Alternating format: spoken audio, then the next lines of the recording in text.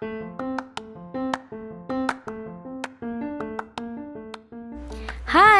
This is your host, Anken Siran, and welcome back to another podcast episode of the DENR Environmental Management Bureau, Calabarzon Region.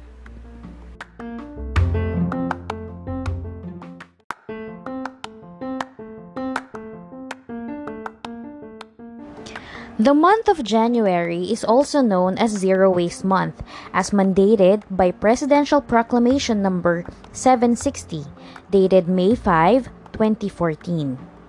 Zero waste is defined as an advocacy that promotes the designing and managing of products and processes to avoid and eliminate the volume and toxicity of waste and materials.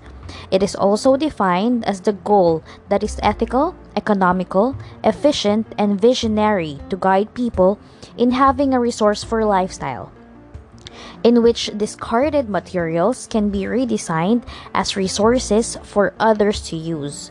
Zero Waste Month is also pursuant to the Republic Act 9003 or the Ecological Solid Waste Management Act of 2000. Environmental Management Bureau, Calabarzon Region celebrated the National Zero Waste Month 2021 with the theme Bouncing Back from the Pandemic to a Greener and Healthier Environment. They hosted a webinar entitled Segregating at Source, a Key to a Zero Waste Lifestyle on January 29, 2021 through Microsoft Teams. The event was spearheaded by Environmental Education and Information Section in partnership with the Solid Waste Management Division and was attended by students, teachers, LGUs, and private employees.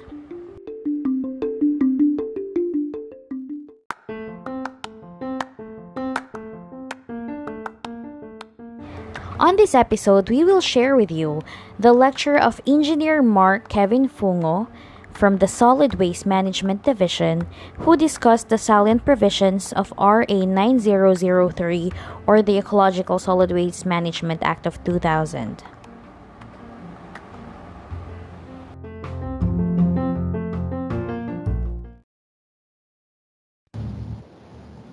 Hello po, good afternoon po sa lahat. Miss Ann, malinaw ba ang aking sound? Yes, rinig na rinig, sir. Yes. Kitang-kita po. Alright. So, good afternoon po sa lahat. Grabe, we are 127. Tayo ay hindi lamang po sa Calabarzon. I've seen a lot from different LGUs, industries, mga teachers po. Mga teachers ko before, mga colleagues ko po sa Batangas State University and office mates. Magandang hapon po sa ating lahat. So ito pong ating pag-uusapan ngayong hapon. This is not really what we do sa araw-araw. Kumbaga madalas ito ay ating na-disregard. Tama po. Kumbaga bihirang-bihira lang po nating pag-usapan na pero po sa totoong buhay, napakalaki po ng epekto nito sa atin pong pamumuhay. Siguro hindi lang natin nakikita. Malaking part ito para po sa ating mga LGUs, sa mga local government units, sa mga munisipyo natin, sa mga establishments na syempre kailangan po na maisagawa po natin ito ng maayos. Right. So Miss Ann, you will be sharing po may presentation. Yes. Yan. Ayan, kita na po ba?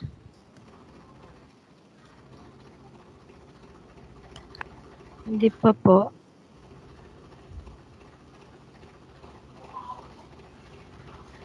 Alright, so for this afternoon po, we will be discussing about the Salient Provisions of the Republic Act 9003 or the Ecological Solid Waste Management Act of 2000. So, meron po tayong batas, yes po, para po sa mga ngayon lang nila nalaman, meron po tayong batas sa maayos na pangangasiwa po ng ating mga basura. So, next slide po, Ms. Ann. Ayan. So, Zero Waste Month. So, ang Zero Waste Month po ay talagang proclaimed ng ating past president, Benigno Aquino III, last 2014. So ang zero waste po ay isang advocacy na talagang nag-aim na mabago ang lifestyle ng bawat isa pagdating po when it comes to solid waste management, and for us to have an ecological solid waste management. And of course, nag-aim din po ito na siguro mamulat po tayong lahat na baguhin po ang ating lifestyle to emulate sustainable natural cycles where all discarded materials, lahat po ng ating mga basura, are designed to become resources for others to use. So kung titingnan po natin, ano ba talaga yung gustong sabihin na sa atin nitong Zero Waste Month? Next slide po. Ayan, unang-una po, simplify. Simplify, edit our belongings, understand your true wants and needs, refuse and bring your own para po maka-avoid din tayo sa mga single-use disposable items, and for us talagang to have better understanding po ng zero waste. And of course, next slide po, compost. Ano yung mga dapat nating i-compost? Ano yung mga pwede nating i-compost? Mamaya pag-uusapan natin. Buy better and repair daw. So if ever na halimbawa may budget tayo, pwede tayong bumili ng isang gamit na kung magpo-purchase tayo ng isang bagay, yung alam natin na may pakinabang talaga siya and mapapakinabangan natin in the long run.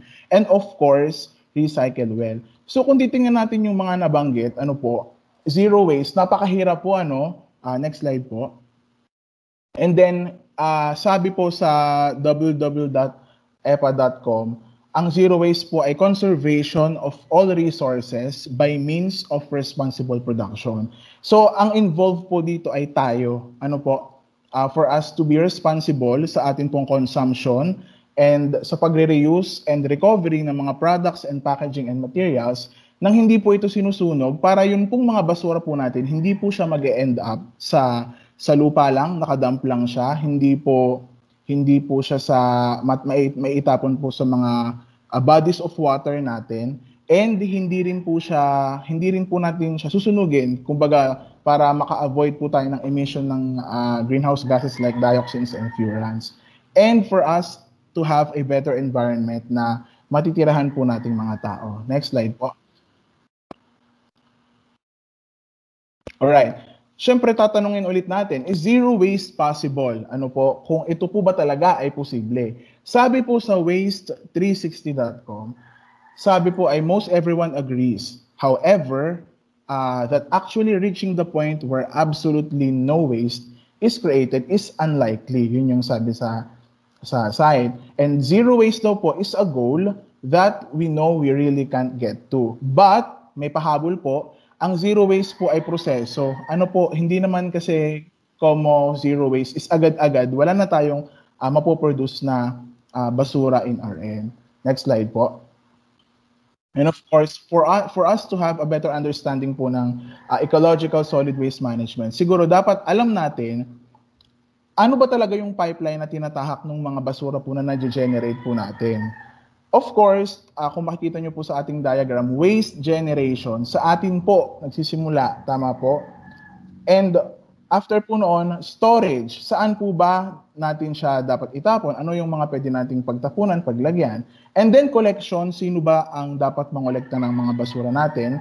Alongside po with the transfer and transport, sa final disposal ng ating mga basura, along the way, saan ang final disposal ng ating mga basura, saan siya dapat itapon. And of course, andyan po yung processing and recovery. Kung ano pa po yung kung dapat ba talaga lahat mag-end up sa ating final disposal. So malalaman po natin yan sa ating pong RA 9003. Next slide po. Alright, so Republic Act 9003, yan po ang ating Ecological Solid Waste Management Act of 2000. Yan po yung pangalan ng ating batas. Na-approve po siya noong January 26, 2001, took effect the next month of 2001, and ang IRR naman po, or the Implementing Rules and Regulations, approved as DAO 2001-34 last 2002 po. So kung makikita po natin, this year po ay 20th anniversary po ng ating RA 9003. So ano na nga po ba ang nangyari? Na may batas po palang ganito 20 years ago. Right. So, ano yung nire-require sa atin ng batas? Andyan yung source reduction, na magsisimula of course sa mga waste generators. Andiyan dyan po ang pagre-reuse, recycling, and resource recovery of waste at the barangay level pa lamang or sa household level pa lamang. So yung resource recovery po na tinatawag natin, yun po ang collection, extraction, or recovery pa ng recyclable materials from the waste stream. Talagang bulok na po ang 3 R's, reuse, reduce, recycle. And then, lastly po is efficient management of residual waste. So ang residual waste po natin, yan po ay mga non-compostable and non-recyclable na dapat po ay itatapon po sa ating mga long-term disposal facility or ang ating pong mga sanitary landfills. Next slide po. Ayan. So kung makikita nyo po sa ating pong inverted triangle na nakikita nyo po sa ating pong screen, nasa pinakataas po ng inverted triangle ang avoid. Pababa siya ng pababa, paliit ng paliit, reduce, reuse, recycle, recover, treatment, and residuals management. So ibig sabihin po ng inverted triangle na ito, kumbaga yung malaking part po na mas maganda po na magawa na po natin as early as now is ang avoidance po ng pag-generate ng ating basura, pag-avoid, reduce, reuse, recycle, pababa ng pababa, recover, treatment, until makarating po tayo sa residuals management. So mamaya malalaman po natin kung yung clearly discussion po ng kung paano po natin ito magagawa. Next slide po. Ayan. So, para po sa institutional structure po ng ating batas, for ecological solid waste management, nagtutulong-tulong po dyan ang National Solid Waste Management Commission, ang ating pong policy maker. Meron po tayong commission. And then, nandiyan po ang DENR, EMB, and local government units. And of course, ang ating pong waste generator, citizens, tayo po. Ano po? Next slide po.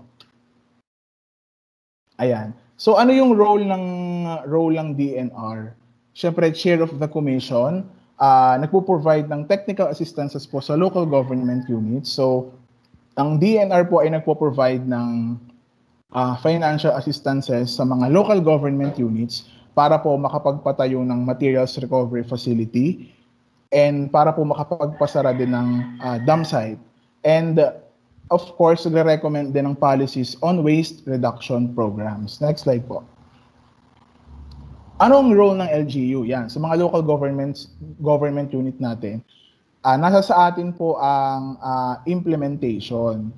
Ang implementation ng batas. So hindi lang po sa local government units, diyan po papasok ang mga establishments po natin, ang academe po natin, ang atin pong mga industries and companies. Sa atin po ang implementation ng batas na ito. Next slide po.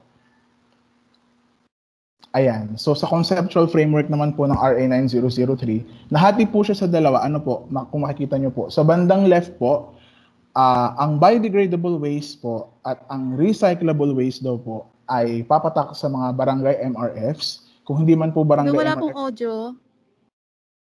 Alright. Wala, may nagsalita po, wala daw pong audio. Meron naman po dito, okay po dito sa end. Okay po, meron po. Alright, so i-check po natin yung ating... Sir, naririnig kita. Alright, thank you po.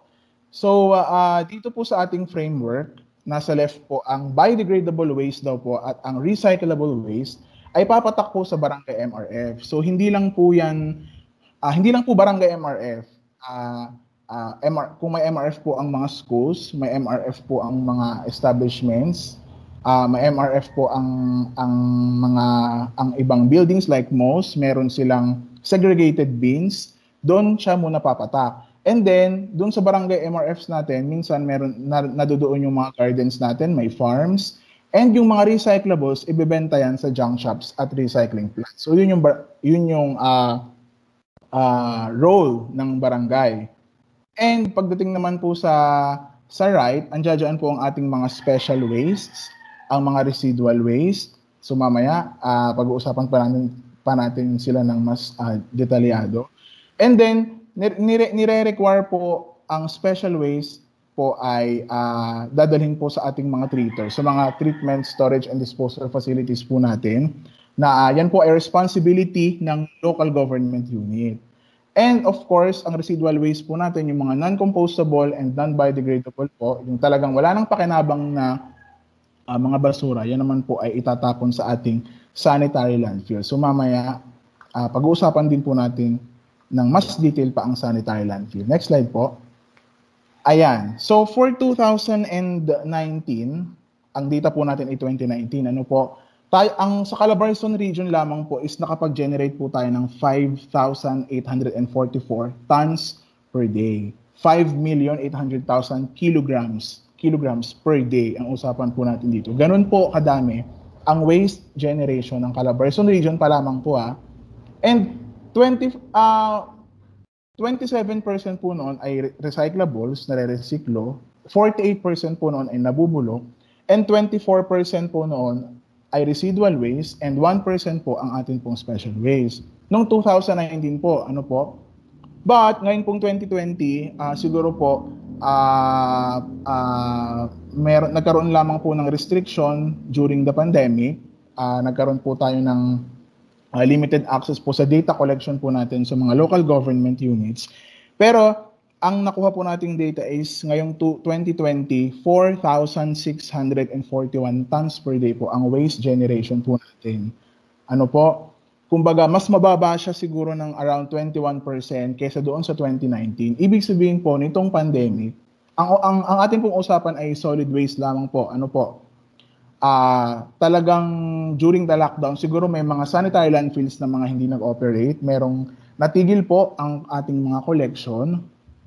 And meron po talagang, kumbaga, during the quarantine period, mahigpit po ang pagpapatupad na bawal po tayong lumabas ng bahay. So, yun po, nagkaroon ng discrepancies po sa ating data collection. And then, with regards naman po, ma-share ko lang din, kasi ngayong pandemic, dumami po talaga ang ating healthcare waste or ang COVID-19 related waste po natin. Nag-generate po ang Calabarzon ng 6.92 tons per day na COVID-19 related waste or ang ating mga healthcare waste. Ganun po kadami. Ano po? But sakop na po yun ng ibang law. And kung makikita po ninyo, 25%, kanina po sa pinakita kong framework, ano po, biodegradables, recyclables, sagot po yan ng barangay, ng mga establishments, ng mga institutions and academies. And then, yun pong ating residuals ay sagot naman po ng LGU and special waste. So kung titingnan po natin sa division natin dito, 25% po ang sagot lamang ng munisipyo natin and 75% po ang kargo ng mga barangay po natin. Meaning, at source pa lamang po, yung 75% na yon, kung makikita na po yan ng mga household natin, like for example, yung mga biodegradables po natin, kung makakapag-segregate po tayo ng maayos sa ating mga kabahayan, talagang napakalaki po ng chance na magkaroon po tayo ng maayos sa pagpapatupad ng solid waste management sa atin pong, let's say, community or nasasakupan. Ano po? Next slide po. Ayan, role ng barangay. Pag-usapan po natin ang role ng barangay. Andiyan po ang required po sila ng batas na magkaroon po ng Barangay Solid Waste Management Commission na magfo-formulate po ng mga polisiya, mga batas, mga ordinances. And of course, andiyan po ang na dapat po sila is magkaroon ng plano, 10-year Solid Waste Management Plan. Meron pong required sila na gumawa po ng plano na magtatagal po in 10 years. Right. So, next slide po. And unang-una na po dyan, number 1, ay ang segregation at all sources. Yan po yung unang-una na ipapatupad po dapat ng mga barangay sa mga household. Kung makikita nyo po sa photos, meron pong iba't ibang waste receptacles kung saan maganda po na talagang paghiwa-hiwalayin po natin ang ating mga basura. Like say for example, non-biodegradable, recyclable, biodegradable. At first, napapansin ko din, talagang mahirap po mag-segregate. Napapansin ko before. Let's say for example, before COVID era, makakapansin ako sa LRT, sa mga LRT stations na may mga, syempre madaming tao doon, mga nagmamadali sila. talagang segregated naman yung may dalawa or tatlong waste receptacles sa mga LRT stations natin. Pero mapapansin niyo pa rin na talagang hindi na iitapon doon sa tamang tapunan. Ano po? Yun yung unang kalaban natin sa segregation at all sources. Ano po? Disiplina, and yung ating pong responsibility. Next slide po. Ayan. Siyempre po, collection of biodegradable, compostable, and reusable recyclable waste. Ano po? So, matapos po tayong mag-segregate, ano po? Siyempre, dapat ang pangungulekta po is segregated din. Tama po? Shout out po sa mga barangays na nandito and local government units. Ito po yung kadalasan po na problema or complaint. Ano po? Nagsasegregate naman daw po ako or si household, nagsasegregate naman daw po ang certain sitio, certain barangay. Nagsasegregate, like say for example, ang school na ito, pero kapag kinolekta na po ni LGU ang basura or ni barangay ang basura, ay talagang halo-halo pa din po. So dun pa lang po, kumbaga nakakaproblema na po tayo sa pipeline natin. Ano po? Yun. Next slide po. Yan. Biodegradable or compostable waste. Ito na-obvious ito sa ating pang-araw-araw na buhay. Talagang araw-araw nag-generate tayo ng biodegradable waste, mga nabubulok, fruit and vegetable peelings, leftover foods, vegetable trims, at iba pa po na nabubulok. Next slide po. Ayan, ito naman po, nare-resiklo. Ano po? Recyclable waste, everything po na binibili ng ating junk shop. Ito naging experience po namin to, naging problema po namin to before, na talagang during pandemic, enhanced community quarantine period, yung mga recycling plants daw po, yung mga junk shops, is nag-stop din po sila ng operation and talagang totally nag-accumulate yung mga recyclables sa mga bahay-bahay. Ayan, newspapers, ferrous and non-ferrous scrap metals, corrugated cardboard, aluminum, tin cans, glass papers, etc. Next slide po. So, biodegradable, recyclable ay sa barangay. And under Section 32 po ng RA 9003, minamandate po tayo na magkaroon ng materials recovery facility. So, ang materials recovery facility po ay isang construction po, isang structure na kung saan dito po i-receive, isosort, ipaprocess, i-store ang mga compostable and recyclable materials po natin efficiently and in an environmentally sound manner. So, nasa mandato po ng batas na required po ang bawat barangay na magkaroon po ng materials recovery facility. So, yung barangay na pong yun, pwedeng magtayo ng kanyang MRF and pwede rin pong magkaroon ng isang materials recovery facility and mag-serve pa po siya ng iba pang barangay. Yung pong tinatawag natin na clustering. Ano po? And then dito po mangyayari ang final sorting, segregation, composting, and recyclable. Composting and recycling, dito po natin gagawin. And of course, yung resulting residuals po natin, may mga matitira pa rin po dyan na hindi nabubulok, hindi naman nabibili po ng junk shop.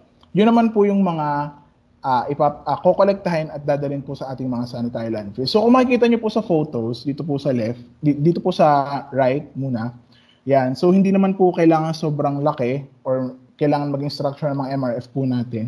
Magkaroon lang po siya ng partition, ng receptacles, and ma-educate po yung mga gagamit. Talagang magiging effective po ang pag-ooperate ng MRF. So, based po on my experience sa pag-visit namin before sa schools, because we had the National Eco Savers Program, talagang ang kanya-kanya po ng, like say for example sa school, syempre ngayon wala po tayong mga estudyante, kanya-kanya po ng pakuluang schools, meron pong MRF na 3 receptacles, tapos nilagyan nila ng, let's say for example, may basketball ring dun sa itaas, and then sinushoot ng mga bata yung mga pet bottles. Yon, something like that. Ganun po yung iba't ibang effort ng schools, iba't ibang effort ng LGUs. And dito naman po sa kaliwa, kung makikita nyo po, MRF po ng Mendez Cavite, Nasugbu, Batangas, Paete, Laguna, lahat po yan ay funded po ng EMB. Kumbaga, part din po ng DENR-EMB, nagbibigay din po ng financial assistance for the establishment of materials recovery facility. Alright, so next slide po. Ayan. Isa po sa dapat laman din or component ng MRF natin ay ang composting facility po. Maganda po na may composting facility yung ating mga MRFs. Tulad po ng nasa photo sa Malvar, Batangas and Atimonan, Quezon na both po ay, ang Malvar po ay conventional composting facility. Vermicomposting facility po itong nasa Malvar if I'm not mistaken. Ano ba ang composting? Ano po? Ito po ay it shall refer to the controlled decomposition of organic matter by microorganisms. Mainly, gumagamit po ng microorganisms ang conventional composting para po matulungan pang mas mapabilis na ma-decompose or pabulukin po ang ating mga nabubulok, and then later on magagamit natin siya as fertilizer. Ano po? Sa ibang local government units po, talagang ginagalingan po nila ang kanilang composting, ano po, and then pinapasok po nila sa market yung kanilang mga napoproduce na fertilizer. Syempre kapag po ibebenta po natin yung mga compost po natin, minsan nire-require po ni DA, ni Department of Agriculture, na matest yung ating compost, matest yung produced fertilizer po natin sa nitrogen, phosphorus, and potassium. So, hindi naman kailangan po na talagang kung magko-compose po tayo, kailangan po natin ipapatest natin kay DA. Like, say for example, at home, sa bahay, pwede po tayong mag-compose. Pwede po tayong gumawa ng simpleng composting bin doon. Or sa paso, pwede po sa mga flower pot clays. Sabi nga po nila, kailangan po lang natin ang lahat. Tandaan po natin ang lahat. Ang lahat daw po ay lupa, araw, hangin, ako, at tubig. Yun daw po yung kailangan nating tandaan when it comes to composting. And next slide po. And of course, component din po ng MRF. Ang ibang MRF po, if ever na talagang napaglaanan ng budget ng LGU, andyan po yung ating mga in-vessel composting na paggamit po ng bioreactor. Yan po mga bioreactors natin ay gumagamit po ng heat soil and shredded biowaste. So yung mga biodegradables po natin is sinishred po natin sila and then nilalagay po sa mga bioreactors para po mas maganda po yung klase na soil conditioner po yung ating ma-produce. Yan. Next slide po. And of course, MRF component, syempre, recyclable storage. Na doon po papasok yung ating mga receptacles para po sa ating iba't ibang klase ng basura po na dadalhin po sa MRF. Recyclable waste po. Okay, next slide po. Ayan, sample photos po. Kung makikita po natin, maliit man po or malaki yung MRF, talagang kapag na-manage lang po ng maayos, nagkaroon ng maayos na label, and then regularly, nakokolektahan, kumbaga magkakaroon ng pag-uusap si LGU kay junk shop, at magiging maayos po ang operation ng mga materials recovery facility. Kasi yung nagiging ibang problem po dito sa ating MRF is kapag natambakan ng maraming basura, nagge-generate siya ng dump site. Nagiging dump site po siya. Yun po yung iniiwasan natin dito. So next slide po. Yan. Of course, isa pang component ng MRF, dapat po may maayos na recording ang ating pong mga materials recovery facility. Dahil for us to be able to have or to achieve or to calculate yung ating pong tinatawag na waste diversion. So, waste diversion refers to activities which reduce or eliminate the amount of solid waste from waste disposal facility. So, according po sa ating batas, since 5 years daw po ng implementation ng batas, may target po na 25 years ang mga LGUs natin na dapat po ma-achieve na waste diversion. So, ano po ba yung waste diversion na tinatawag?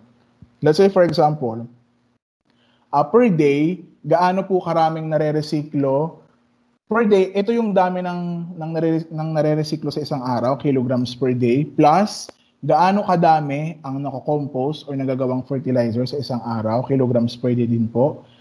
Yun po yung ating unit of measurement. And then, plus, ano pa po yung let's say for example, ano pa yung basura na hindi natin siya naitapon, kumbaga na-reuse natin siya, or nagamit pa natin siya sa iba pang kapaki-pakinabang na bagay, i-add po natin yon. So, sum ng recyclables plus biodegradables plus other waste na na-recover natin over total waste generation times 100. So, it's a certain percentage po na yun yung pinaka-nire-require sa atin ng batas, magkaroon ng mataas na waste diversion rate, magkaroon tayo ng iba pang programa para ma-achieve po natin kung paano natin mapapataas ang pagre-recover ng ating recyclables. Ano pa po, bukod sa composting, ano pa yung pwede nating i-practice, ano pa yung pwedeng ilagay natin sa MRF natin para po tumaas yung ating waste diversion rate. Next slide po. Ayan. So, allocation of funds, yan po yung ibang responsibility ng barangay, organization of coordinators, and submission of monthly report. Next slide po. Yan, role po ng cities and municipalities. So nakalagay po dito, collection of non-recyclables and non-compostable, collection po ng residual wastes and special waste. Yan po talaga yung mainly responsibility ng ating mga cities and municipalities para po yung ating mga residual waste ay madadala po sa sanitary landfills and yung special waste naman po ay may ipatreat po natin sa mga TSD facilities. So separate collection schedule or compartmentalized vehicle must be used for collection. So ito po yung sinasabi ko kanina na nagiging problem. Kasi minsan po sasabihin ng household na nagsesegregate naman kami, sasabihin po ni barangay na nagsesegregate naman kami, pero kapag kakinolekta na po ng per purok and per barangay ni LG is halo-halo. So ito talaga, dito tayo crucial po kasi kapag sa simula pa lang, hindi na tayo nakapag-segregate, masisira po yung ating pipeline, yung ating ecological solid waste management. Next slide po. Ayan. So, under Section 16 ng RA 9003, minamandate ang municipalities na magkaroon ng 10-year solid waste management plans ng mga local government units. And yung 10-year na yon, i-update nyo ng mga LGUs, i-implement. Kasama dun sa plano na yon kung paano i-manage ng LGU ang basura sa mga barangay, sa household, sa mga establishments, sa academe, sa most lahat-lahat na po. Yon.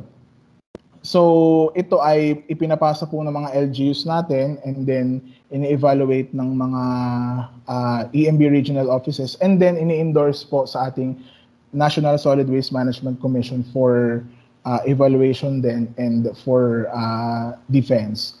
Ayun po. Next slide po. Ayan. Responsibility nga po gaya nga po na nabanggit ko under Section 16, for example, let's say for example, ang mga pagre-reuse for recycling, composting of waste nakalagay po doon sa plan, and it shall include the identifying of a sanitary landfill. So required po na nakalagay din sa plan na ang mga LGUs po, it's either may sariling sanitary landfills or nakakapagtapon sa ibang sanitary landfills. So mamaya pag-uusapan po natin more on that. Next slide po. Ayan, ano ba yung mga residual waste natin? Yung mga hindi nare-recyclo, So andyan yung mga hindi nako-compost, hindi nabubulok,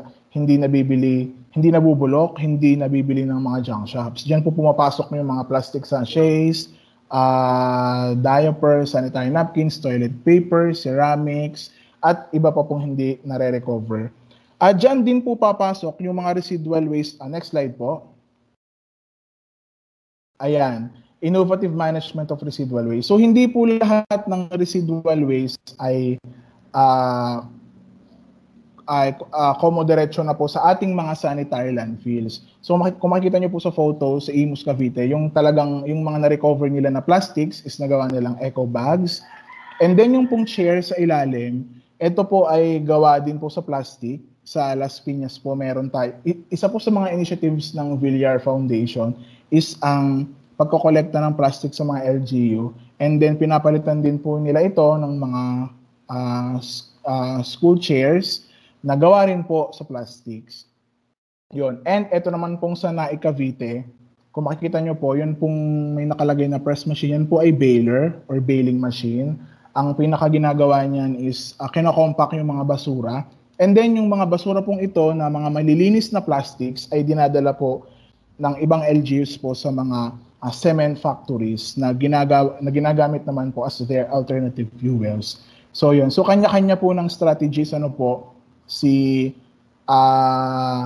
local government unit kung paano mababawasan pa yung residual waste na itatapon sa ating sanitary landfill. And of course, mga cement factories natin, nagko-comply sila sa R.A. 8749 or yung Clean Air Act natin.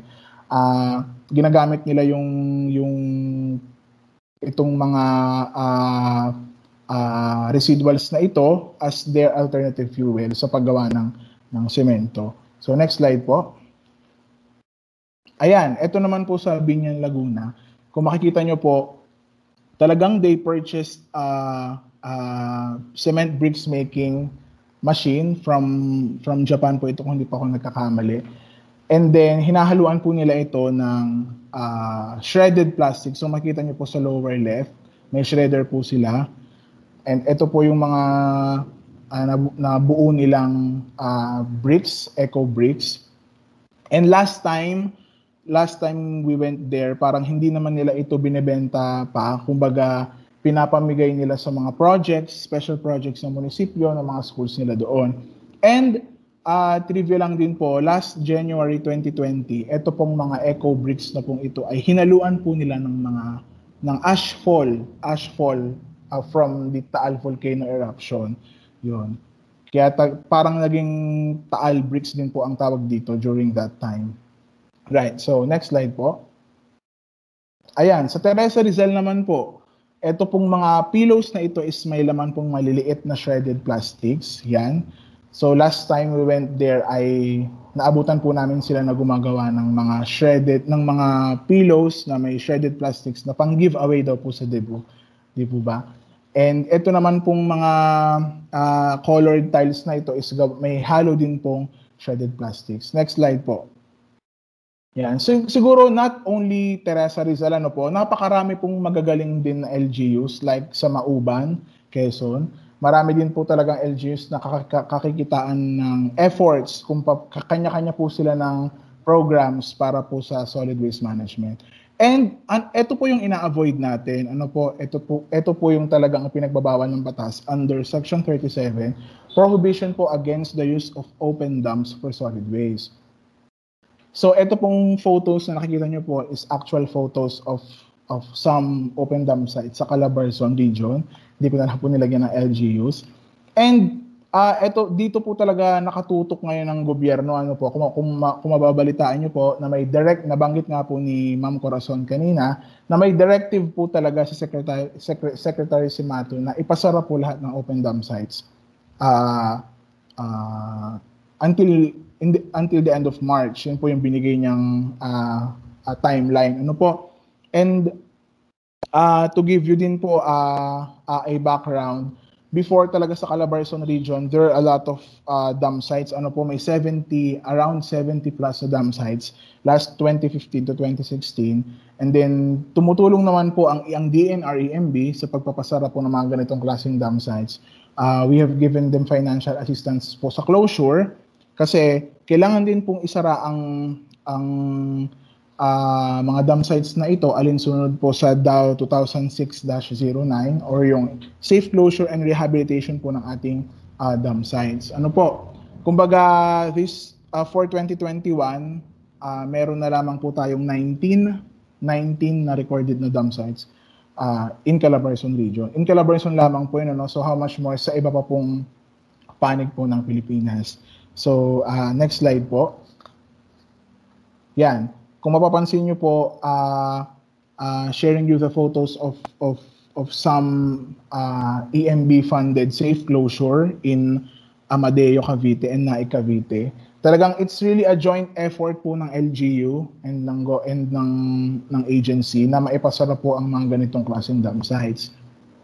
Kasi talagang kawawa po dyan yung mga may bahay po na malapit. Talagang I have been there po sa ilang dam sites ng Calabarzon region and talaga naman pong iba yung amoy niya kapag ka nandoon ka. Talagang napakarumi and hindi po talaga kaya-aya. Hindi po maganda and it's really a danger to public health. Next slide po. Ayan. So saan po ba talaga tayo dapat magtatapon? Ano po yung final disposal natin?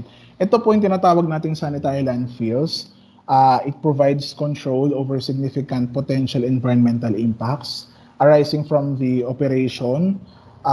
Ito po ay engineered facility, constructed, planned. Meron po itong environmental compliance certificate from EMB. And there are different amenities po dito. Ano po? Talagang kung makikita nyo po sa mga photos, meron pong HDPE liner. Ang iba po ay gumagamit ng geosynthetic liner or natural clay liner, depende po sa assessment ni Mines and Geosciences Bureau kung anong klase ng lupa meron ang site na pagtatayuan ng sanitary landfills. And for ang atin pong sanitary landfills ay divided to 4 categories. Category 1 po ay 1 to 15 tons per day. Category 2, 15 to 75 tons per day. Category 3, 75 to 200 tons per day. And Category 4, more than 200 tons. So diyan po dapat itatapon ang ating mga residual waste. And kung matatanong nyo po, ilan po ang currently nag-ooperate na sanitary landfills in Calabarzon region? In Calabarzon region po, meron tayong 142 munisipyo, mga local government units, 142. And as of now po, meron po tayo lamang na 34 operational sanitary landfills.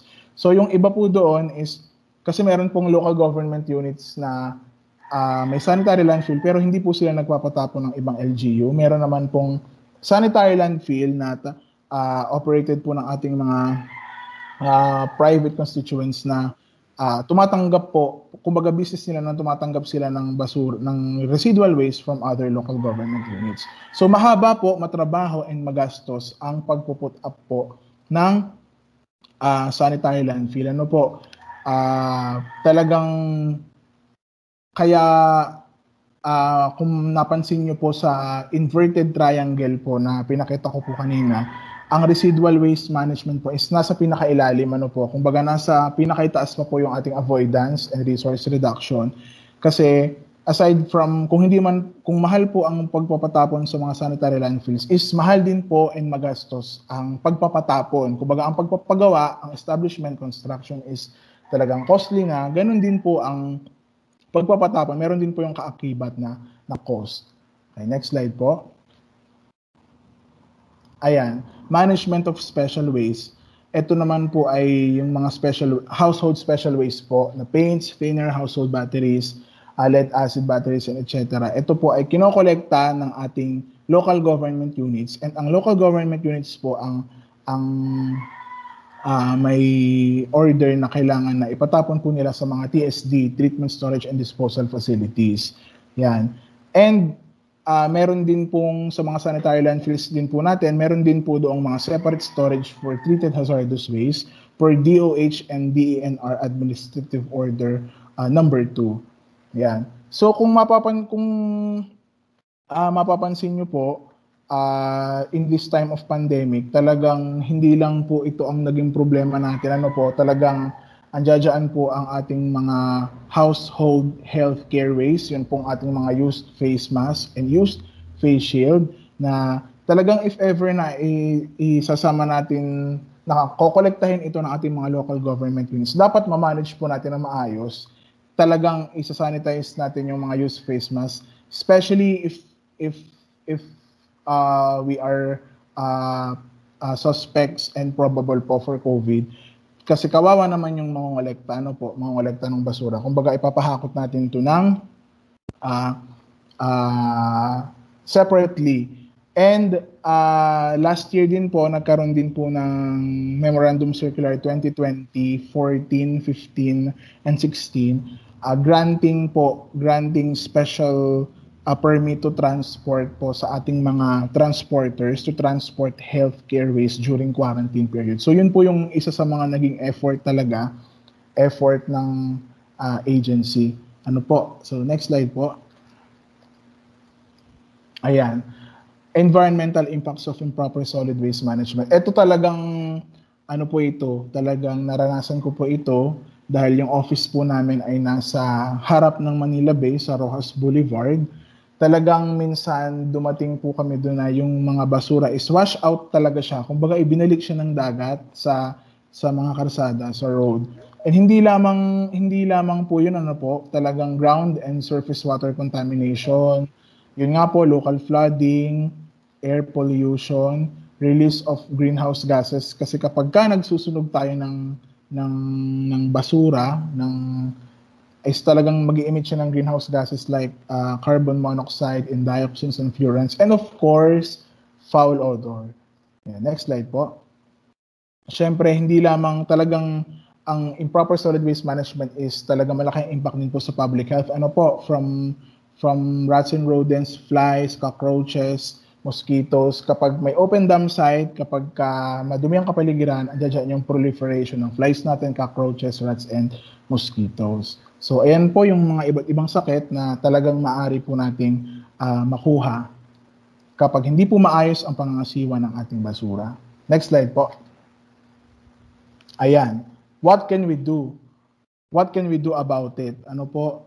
After knowing lahat ng iyon, ano po yung magagawa natin? So, before, meron lang tayong reduce, reuse, recycle.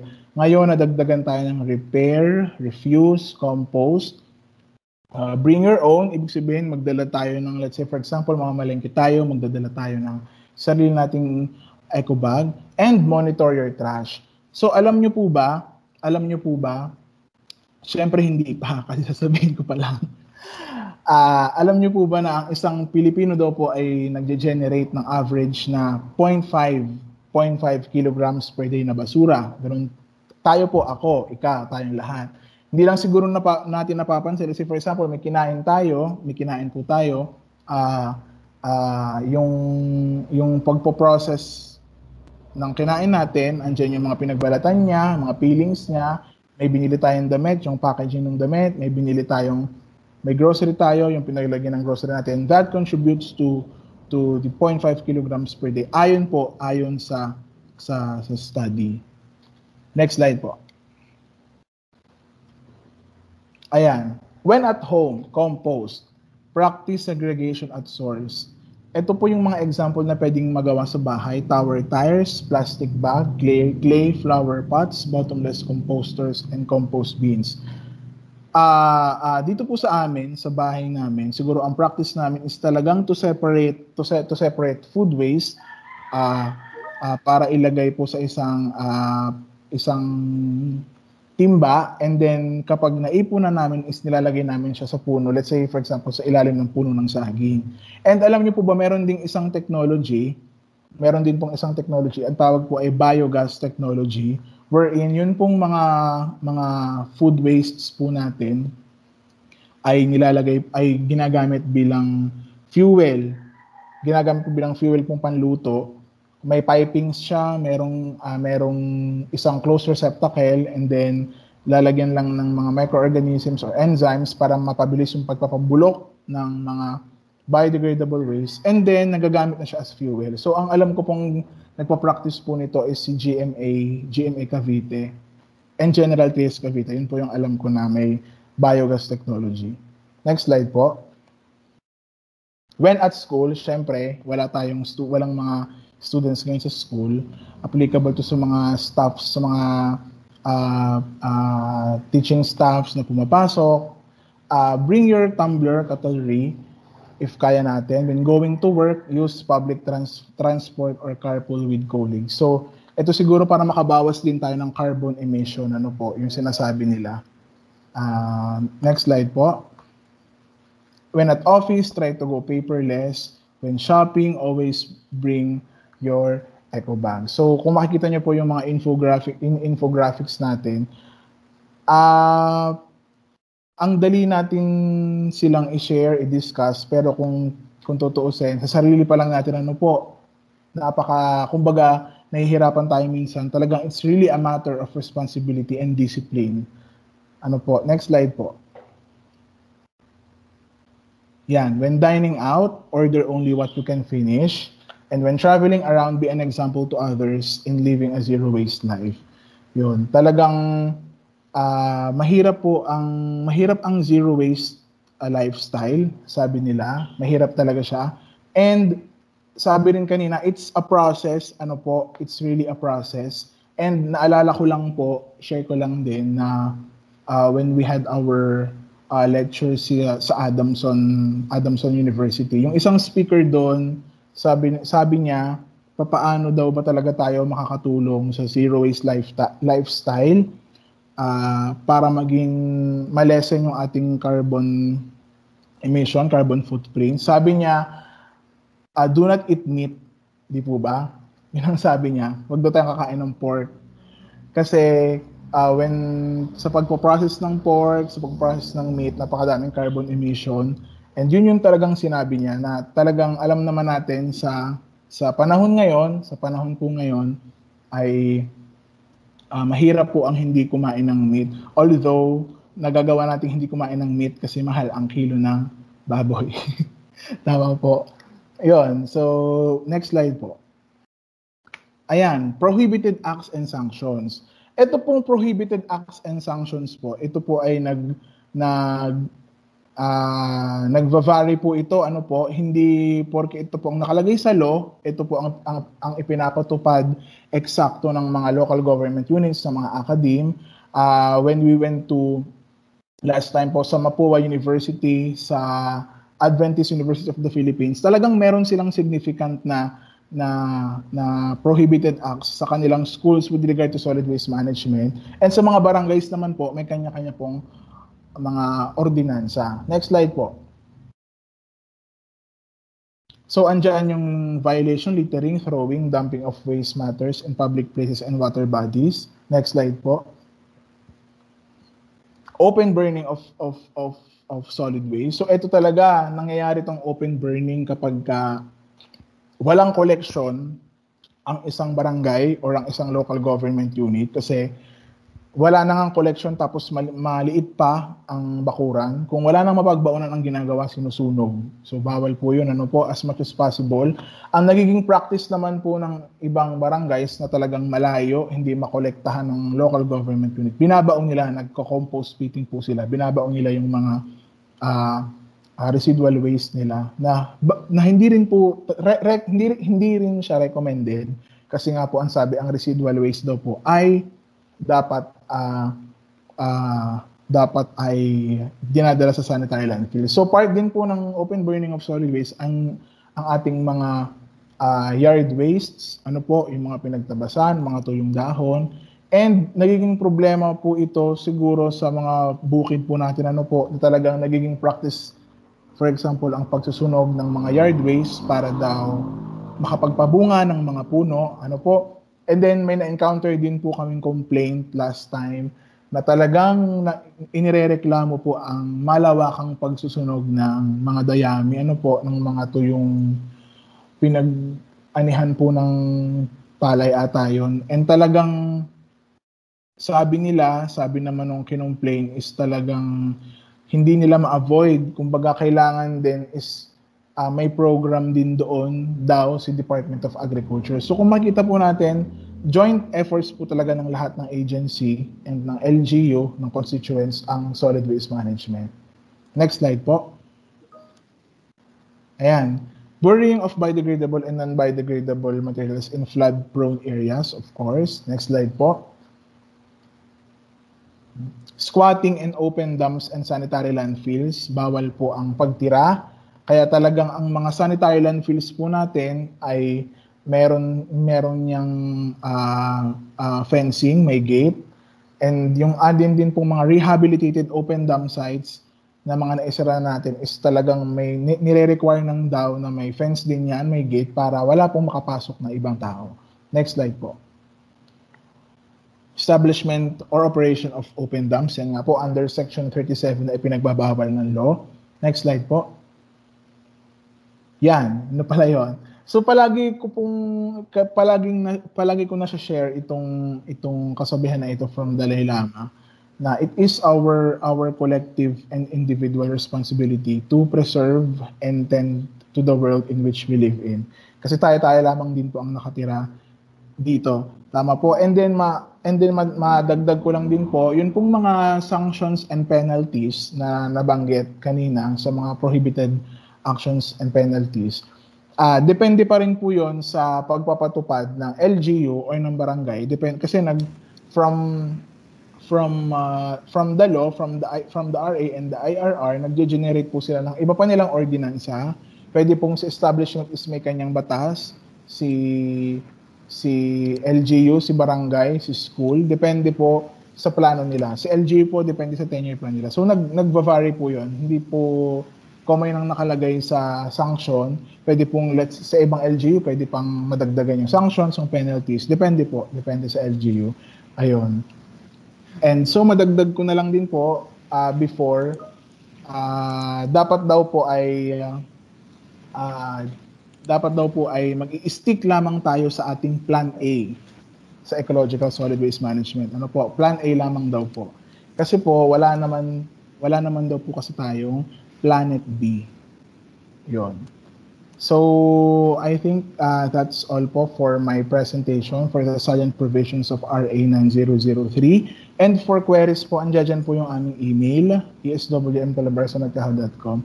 And if for requests po ng technical assistances, pwede po tayong mag-letter sa director po namin. So, yun lamang po, and maraming salamat po sa pakikinig.